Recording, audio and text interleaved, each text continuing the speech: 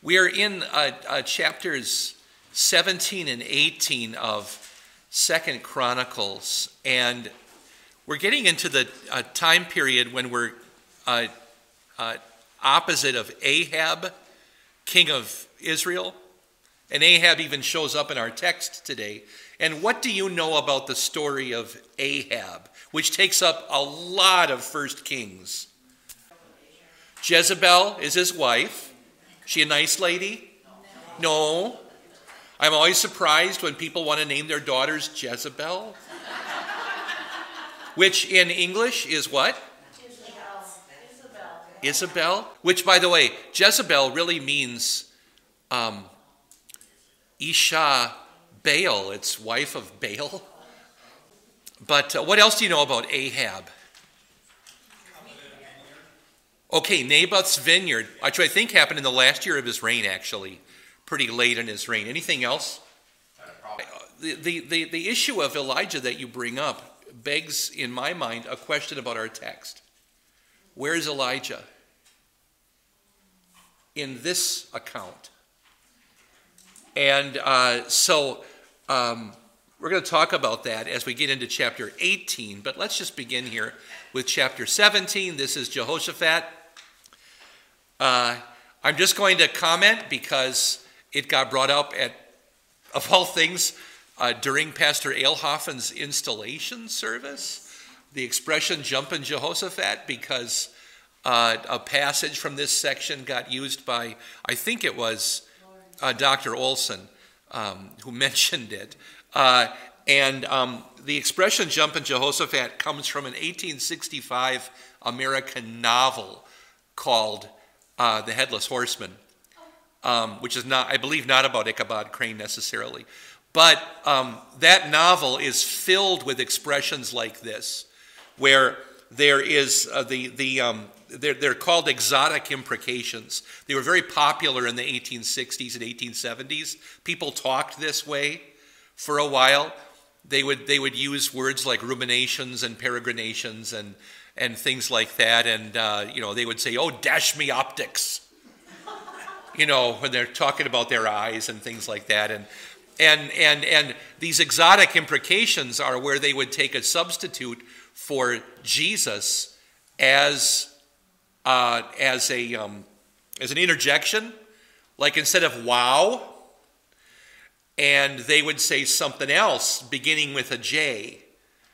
And they would add it to an adjective or a noun, or in this case a participle, "jumpin' Jehoshaphat," which is a way of saying "wow," Or in my wife's family, "wowie wumpkus." Wowie wumpkus? Sure, "wowie wumpkus." It's the same thing. It's a duplicated, but it's based upon "wow" instead of on the name of the Lord. So "wowie wumpkus." Anyway, that's where "jumpin' Jehoshaphat," the man in Scripture, of course, never jumps. It's from an 1865 novel, not from the actual guy. But that's where it comes from, and I thought, before somebody asks me in the last 2 seconds of class, I thought I'd tell you at the beginning. So there, we've done that. Okay. Jehoshaphat began his reign. These are called synchronisms, and they're common not just in Scripture, but in every chronological announcement until the Gregorian calendar was invented. So the reason why the Gregorian calendar got invented was people were sick of syncretisms. Why do I have to say who is king of the Holy Roman Empire, or who's the Roman Caesar or whatever in the year that I begin my reign? Why can't we just have a calendar? And that's why the change happened. But we still have to do that in these times. And in Judah and Israel, they synchronize with one another. So the kings of Judah syncretize with the kings of Israel, and the kings of Israel with the kings of Judah. Does that make sense? So 4th year of Ahab, king of Israel. He reigns about 25 years. Not about, but 25 years. And they almost overlap, Ahab and Jehoshaphat. So while Ahab is up north being naughty with his wife, Jehoshaphat is down south trying to be very, very good, but he gets bound up into the naughtiness of the north. And we're going to see how that happened. Getting back to Jehoshaphat, he co-reigns with his father Asa for 4 years. You remember that Asa had a disease in his feet? That's only the last year of his reign. So Jehoshaphat is prince regent. He's more or less on the throne for 3 years or 2 years before the disease happens even. So it was wise to get him, kind of up and running. So he began that at age 35. His sole reign began when Dad died at age 38, and he dies at 59. 3 or 4 of the kings of Judah die at 59, and only 2 of them live beyond 60 of the kings of Judah. And one of them is bad King Manasseh. However, in Chronicles, we get to hear about Manasseh's repentance, but these men died fairly young. Okay, anything there about just a chronology of things and what's going on? And incidentally, we're in the 880s to 850s BC. That's where we're plunking down right now. So any other world events you can think of that happened in the 880s to 850s BC, just share with me. Anybody? Not so much? Okay. One famous guy was alive at this time probably a young man, but growing up on the shore of Turkey, whose name was Homer. Isn't that interesting? So that's about the time of Homer. So Greek is an infant language, and how long has Hebrew been around? I mean, a long, long time. And Greek is just kind of getting its start here. So interesting thing about that in Homer. Okay. By the way, what famous movie a couple years ago, entirely based on Homer's Odyssey? Sorry, George Clooney. Remember it? It's Oh Brother, Where Art Thou? But that's Homer's Odyssey. It even has a Cyclops. It's a cool movie Anyway, all right. Good music. Chapter 17. Asa's son Jehoshaphat ruled in his place. By the way, I have trouble saying Jehoshaphat. You're going to catch me saying Jehoshaphat? Do you mind? I think I get that from what's his name in the cartoons. Yosemite Sam, who always said jumping Jehoshaphat. I think I'm just going to say that because I can't get out of it. Too much Bugs Bunny as a child. Yeah. No, it's more like this. I was laying on the floor watching our big, giant black and white TV. Okay. He strengthened his position against Israel and placed troops in all the fortified cities of Judah. And here we're talking about especially the cities that bordered Israel. So stuff was happening up north, but not necessarily down south. So it's up north he's going to fortify things. He placed garrisons in the land of Judah. What's a garrison? Soldiers, yeah, it's an army. They usually then would have their own, we would call them barracks today in a camp. Couple of U.S. TV shows are about basically barracks and camps. I'm thinking of, was it Gomer Pyle? Yes. Right? What's the other one that's set in the Civil War? Or no, after that, F Troop. Yeah, right, in the 1880s or whatever. And, okay, you guys are all showing your hand here. He placed garrisons in the land of Judah and in the cities of Ephraim that his father Asa had captured. So that gets us up north too. Let's take a look at a couple of them. So they're not mentioned here, but I've made an educated guess for what it's worth. Michmash, probably Ramah, Aijalon, Anatoth, maybe one more over at Zorah. And I think probably, if I were him, I would have done Jericho also, which isn't on this map. But where is Jericho? Actually, no, that's the Dead Sea that's south of Jerusalem. So it's actually kind of over across from Michmash and Geba. It's there. That's Jericho. But it's deceptive because the Dead Sea this map is centered further south than you're used to thinking. But on almost any map of Israel, especially in your Bible, if you see the Dead Sea, put your thumb next to the top And Jerusalem should be on the other side of your thumb, no matter what scale the map is. I don't know if that's the rule of thumb or not. Let's keep going here with our chapter. The Lord was with Jehoshaphat because he walked in the ways that his father David walked in the beginning. By the way, David walked in the beginning or Jehoshaphat walked in the beginning? I think it's Jehoshaphat. Yeah, well, it has to be actually. So he did not seek the Baals. And just to review, just to make sure we're all in, what are the Baals? Idols, yeah. They were statues. They're usually depicted with an arm up in the air, throwing a thunderbolt. And Baal was god of the harvest and so forth, and god of rain and whatnot. That's where the lightning bolt's coming from. And in a lot of Baal statues, the lightning bolt probably, the statue would have been wood or iron or clay. What do you think the lightning bolt was made of? Gold or copper. Something shiny and flashy, but probably gold. And therefore, what do you expect when you find a statue of Baal? It'll be missing. Somebody ripped it off, yeah. It's like if you find an abandoned house today, what will be missing? All the copper, yeah, because you can recycle it. And it's easy to get a lot of copper if you just have a tin snips. You know, snip, snip, and it's gone. And you can take it away. So the Lord established the kingdom in his hand. All Judah gave tribute to Jehoshaphat. He had abundant riches and honor. His heart was bold in the ways of the Lord. What a great statement about a guy, about any of us. You know, what if, wouldn't that be good on your tombstone? Her heart was bold in the Lord, in the ways of the Lord. Furthermore, he removed the high places and the Asherah poles from Judah. We talked about them last time. In the 3rd year of his reign, he sent his officials. All right, if I do it loud and fast, you'll think I'm right, so let's just go at it. The first one, though, is Ben Chayil. Whenever you see the AI in Hebrew, they're separate. It's not a diphthong. It's separate vowels. So you say Ben Chayil, Obadiah, Zechariah, Nathanael, and Micaiah.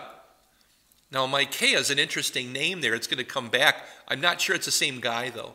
But to teach in the cities of Judah. He sends people out to teach. So this is a teaching tour. It's a good idea. And along with them, he sent these Levites.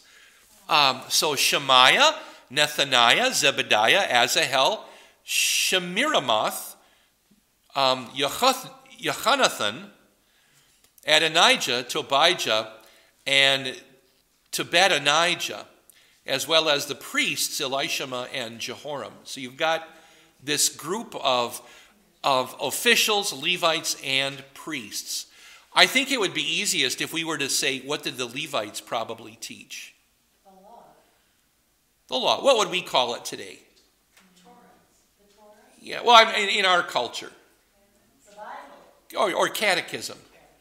Yeah, this is basic instruction, probably for children, in the Word of God, or catechism. Elishama and Jehoram, the priests, are there, I would guess, as kind of supervisors and, hey, pastor, I got a question for you, guys. You know, what's the question that's never a quick question? It always begins with, hey, pastor, quick question. Right? It's never a quick question. What about the officials, though, at the top, the Ben Chayil and his cohorts? What were they going to probably be teaching? They're laymen, they're officials of the court. I think the king's law, yeah, the civil law. And just to make sure people are doing what they're supposed to be doing and so forth. I don't know, did you have to be licensed to drive a chariot or whatever, you know, in those days? What do you have to have a license to do in our culture? There are a few things, aren't there? Car. Yeah, vehicles. Marriage. Teach. You have to have a license to teach. License to work? Oh, as a nurse. Yeah, to work as a nurse. Yeah. Or? Electricians have to be licensed. So do plumbers and janitors. If you don't have, if you have a janitorial staff and none of them has a boiler license, you're in serious trouble. That's why we're having a problem at St. Paul's. Our custodian, who has a boiler license, is retiring. So what do? It takes time, not just money, to get a boiler license. You have to be apprenticed to a guy with a boiler license for years. So, and then, other licenses? Hunting, fishing, certain pets, if you have a dog or a fish. I'm kidding about the fish. Bicycle license. Yeah, vehicles. Pesticide applicator? I did not know that. Okay. There are others too. There are all kinds of others. Many of them dealing with vehicle traffic and so forth. And maybe what do you got to have a license to do in their culture? It could have been. You have things like royal hunters and things like that where you had to obtain something, permission or whatever. Then it might be some of the things that they're explaining. They taught in Judah. They took the book of the law of the Lord with them and traveled around through all the cities of Judah, teaching among the people. This picture is anachronistic because this picture is a picture of a synagogue. Therefore, it didn't exist yet. But look at that, those two giant scrolls. The first one, the red one that the guy with the baseball cap has, that's probably Moses. That's probably Genesis through Deuteronomy right there. You unroll that, it's calf skin, and it just goes on and on and on and on. The other one is either, and I'm guessing because of its size, based on the first one, that it's probably the prophets. And that would be typical of a synagogue service. You'd walk in carrying the big scroll of Moses and then the prophetic scroll because you got two readings. And if they sang a psalm, they did it from memory, right? So if we have psalms in worship, we sing them, right? Typically. So it's not part of the red service usually. But Moses, prophets. What's missing here, of course, is that the prophets in Hebrew are not what you think of probably as the prophet. What's the first prophetic book? Joshua. You have 4 prophets or rather 8 prophets. You have Joshua, Judges, Samuel, Kings, Isaiah, Jeremiah, Ezekiel, and the 12 minor prophets. Those are the prophetic books. Everything else is taken up in, when Jesus talks about the scriptures, he says, Moses, the prophets, and the Psalms. And the Psalms is the first book of what's usually called the Hagiographa, or the writings. So that's the end of the Old Testament, which is why the Old Testament ends in Hebrew. With anybody know what the last book is? In Hebrew. It's the one we're in. It's Chronicles. Chronicles is how the Old Testament ends in Hebrew. Yeah. Possibly because it was just about the last book written. Anyway, you got the little procession going on here. Pretty cool. The fear of the Lord fell upon all the kingdoms of the lands surrounding Judah. They did not wage war against Jehoshaphat. Some of the Philistines brought gifts and silver to Jehoshaphat as tribute. So this teaching tour became pretty well known. People were amazed by it. And I'm reminded of Luther's early years in the Reformation. Luther found out that the pastors in the area who were joining the Reformation didn't know the Lord's Prayer, the 10 Commandments, or the Apostles' Creed. The pastors, the priests, didn't know it. How did their members know that stuff if the priests didn't know it? So Luther went around and did a teaching tour. And he said, there are some basic things you got to know, and help me with it. What would it be? 10 Commandments, right? Lord's Prayer, pretty basic to Christianity. Apostles' Creed at least. What's baptism? What's the Lord's Supper?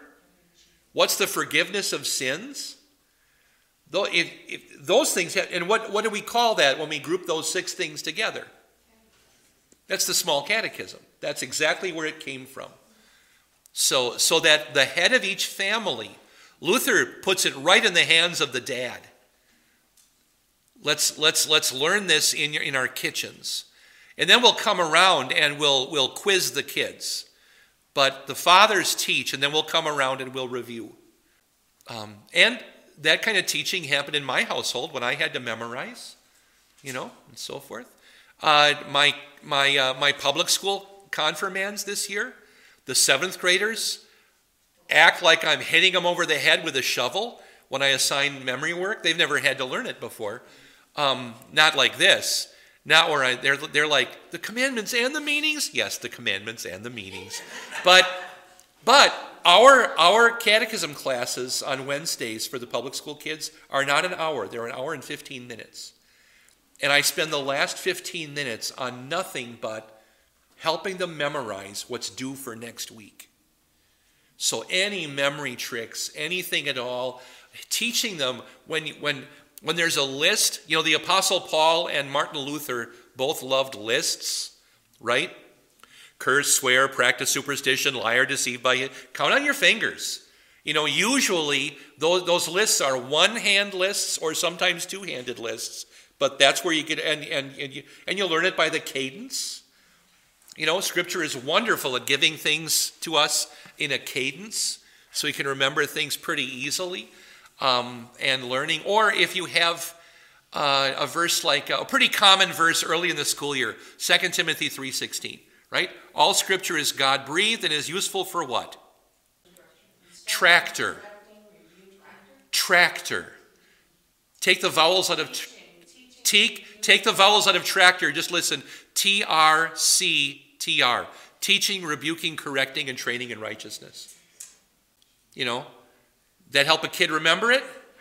At least will help the kid remember it for next week. And then eventually they'll forget the tractor part and remember teaching, rebuking, correcting, and training in righteousness. But any help for the child. When I teach the 10 Commandments, I teach it with a picture. When I teach the days of creation, I teach it with a picture. When I teach the Lord's Prayer now, I teach it with a picture. I did that because the prison ministry came and said, you have to give us a picture for the Lord's Prayer. So it's a capital I. 3 petitions about God, 1 petition about daily bread, and 3 about our relationship with sin. That's the Lord's Prayer. Yeah, I'm delighted this year with the number of dads who are there bringing their kids and also reviewing out in the hallway before they set foot in here. Because this is the same bench I teach from in catechism class. I'm going to go on if I can. So the Arabs brought flocks to him, 7,700 rams, 7,700 male goats. Jehoshaphat was continually becoming greater and greater. He built fortresses and towns for storehouses in Judah. The left one is really one of those fortresses. The right one, I'm sorry, is not. My grandpa's style of silos. He had large amounts of supplies in the cities of Judah, and soldiers who were powerful warriors were stationed in Jerusalem. Their numbers, based on their fathers' houses, were as follows. So these are not the soldiers in the cities. These are we would call it the regular army, not the reserves. So, and they're from 2 tribes, Judah and Benjamin. I've got them color-coded for your amusement or information. So belonging to Judah, these were the commanders of the units of 1,000. So Adnah, the commander, and with him 300,000 powerful warriors. Each block is 100,000 or close to it. Then next to him, Jehohanan, the captain, and with him 280,000, almost the same size.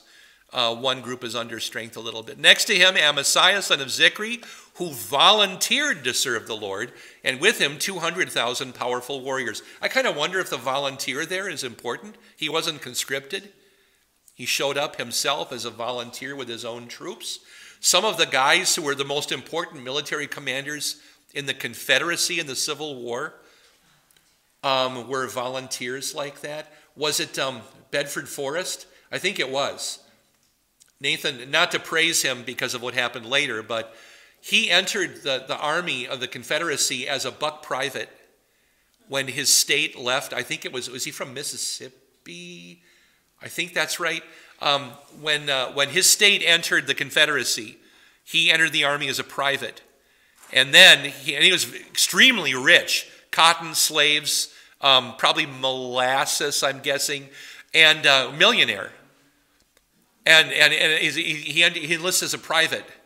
And he thought, I'm not doing this. So he pays off the captain, leaves, gathers his own group, and re-enters. And he has so many troops, he's already a colonel. And they promote him to general because that's how many guys he brought with him. Funding, basically. He's I think in the history of American warfare, he has the highest rise from private to whatever a 3-star general would be in the Confederacy. Major general or whatever, lieutenant general. Thank you. And then from Benjamin now. We flip to a different style. So Eliada, the powerful warrior, and with him 200,000 men armed with bow and shield. So special long-range troops. And then next to him, Jehozabad, and with him 180,000 men armed for war. I don't know if you did any counting, but that's more than 1 million. That's the regular army in Judah at this time.